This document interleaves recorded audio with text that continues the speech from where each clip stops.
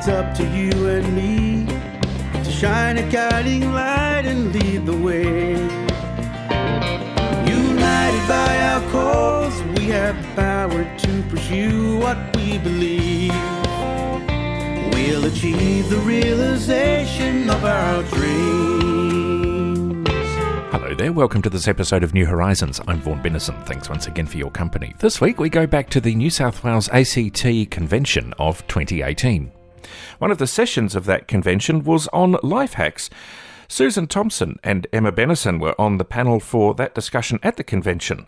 The discussion was facilitated by Prue Watt, Blind Citizens Australia board member from Canberra. What is life hacks? Well, it's essentially, how we can share tips about how to make our lives easier. It started off, in fact, as a feature of our state conventions. And it has taken off from there. I remember the first one I went to, Chris the Butcher, talking about silicone fingertips to stop your fingertips burning when you cook. Wow, that's the one I always remember. So, we originally called the sessions Tips and Tricks for Living, and we've done a number of them at state conventions and at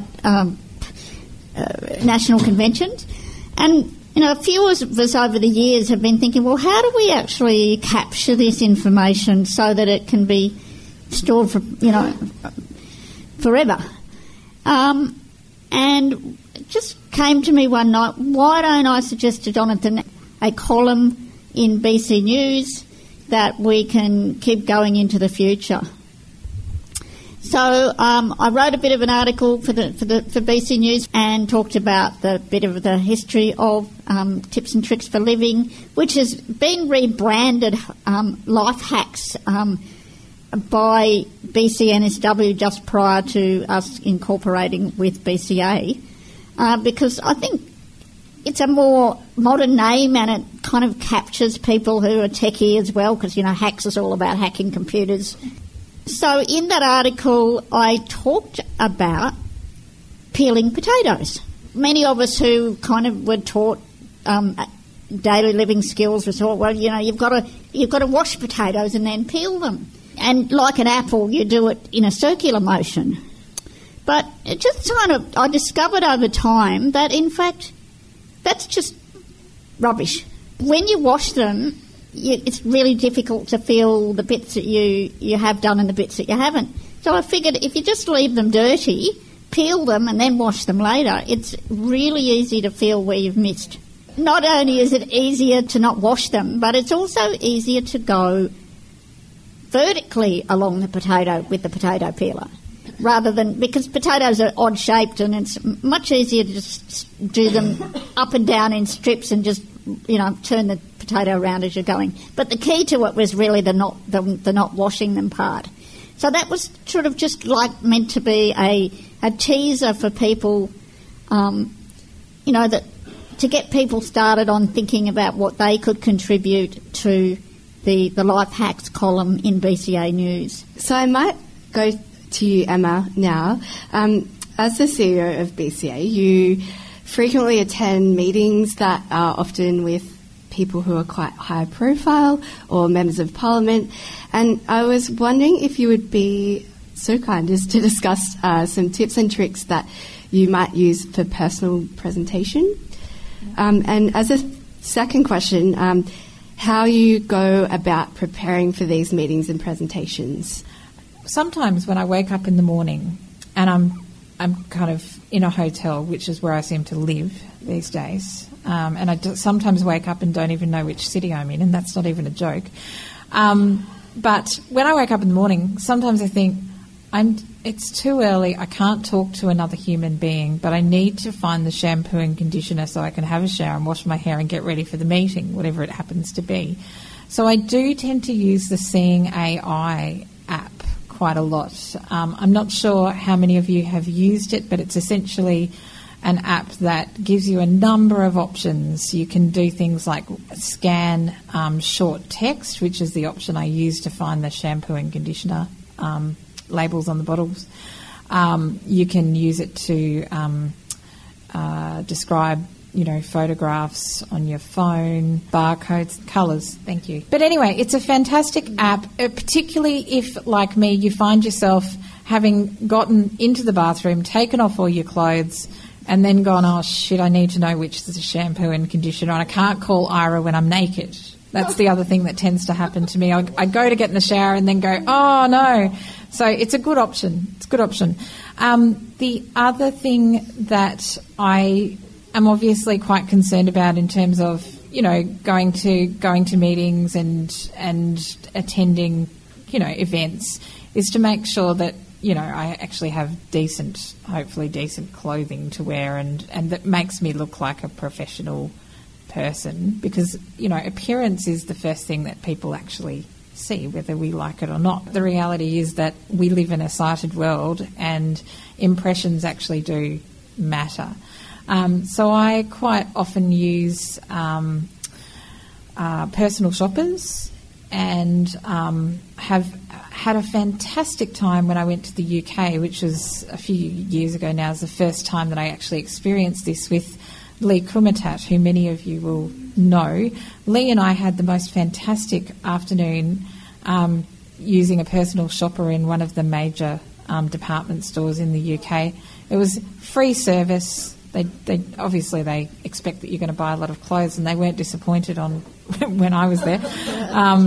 But it was very, very fun, because I think they have them in Myer and other stores here as well.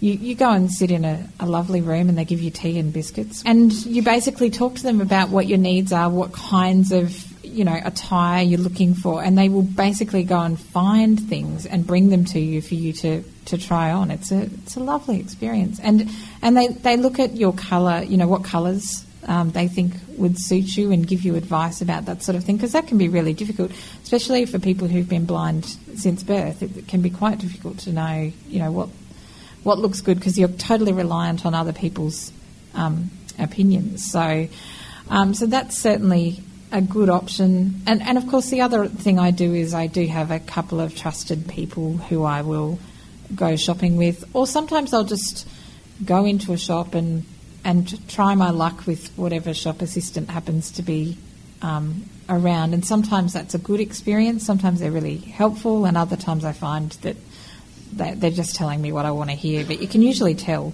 the difference in my experience. You asked me to talk about the preparation. Oh, actually, how I prepare for meetings and things like that. I suppose preparation is, I think, critical, and I guess we're talking more about the mechanics of preparation now. And I see lots and lots of people who go into meetings quite unprepared and then find themselves kind of getting tied up in knots because they haven't researched the person that they're meeting with, and they haven't really thought about, what are the key points that they want to get across. So I think, that's really important. You have to do your research.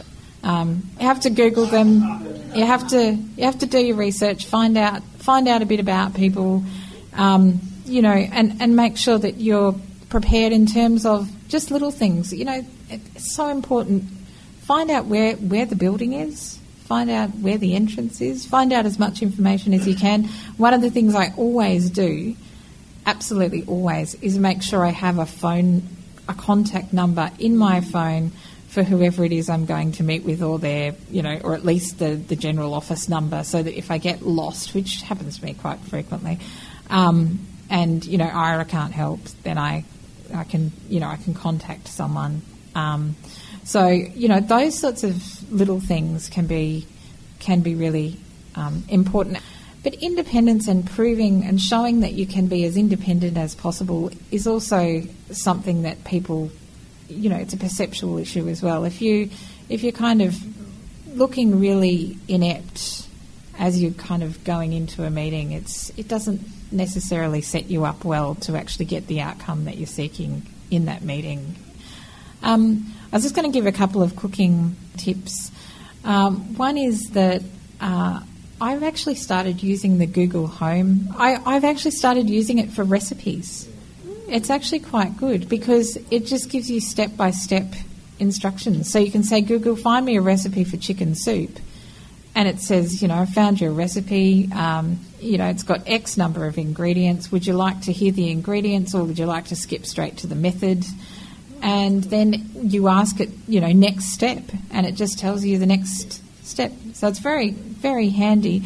But the other thing is using it to set, or using any of those kinds of devices to set timers is really, really handy. Because, I'm getting increasingly vague.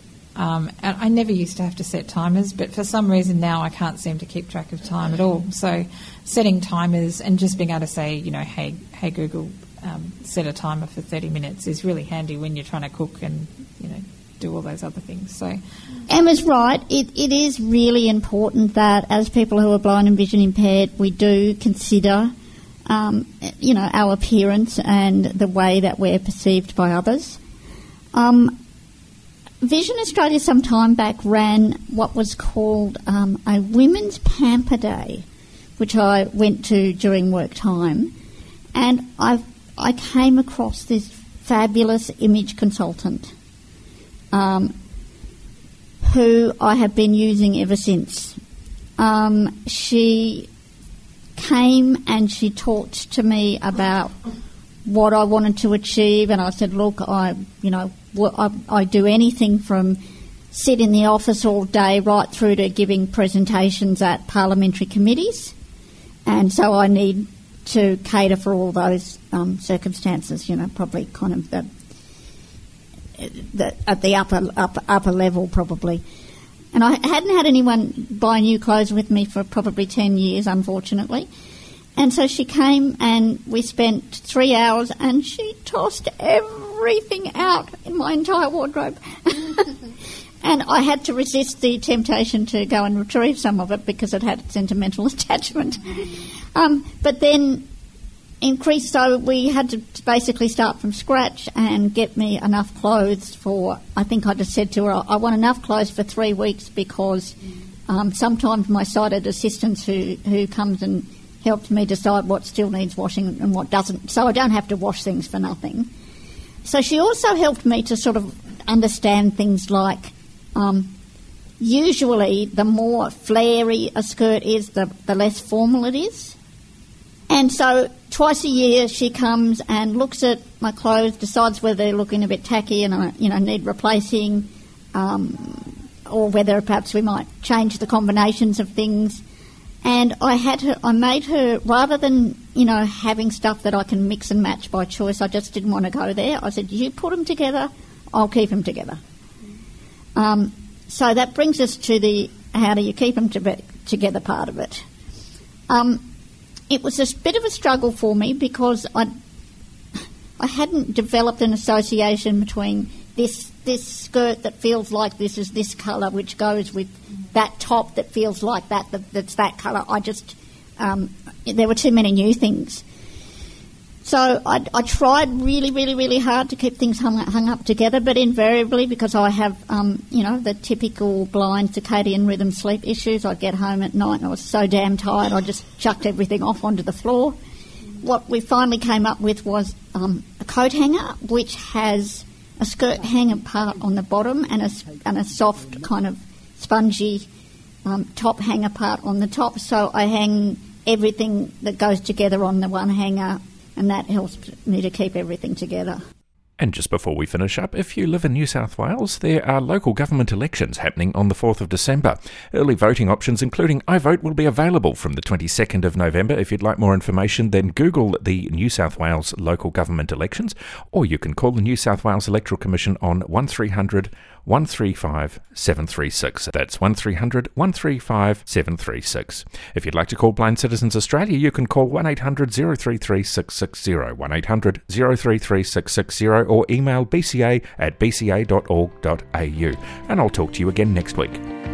We'll achieve the realization of our dreams,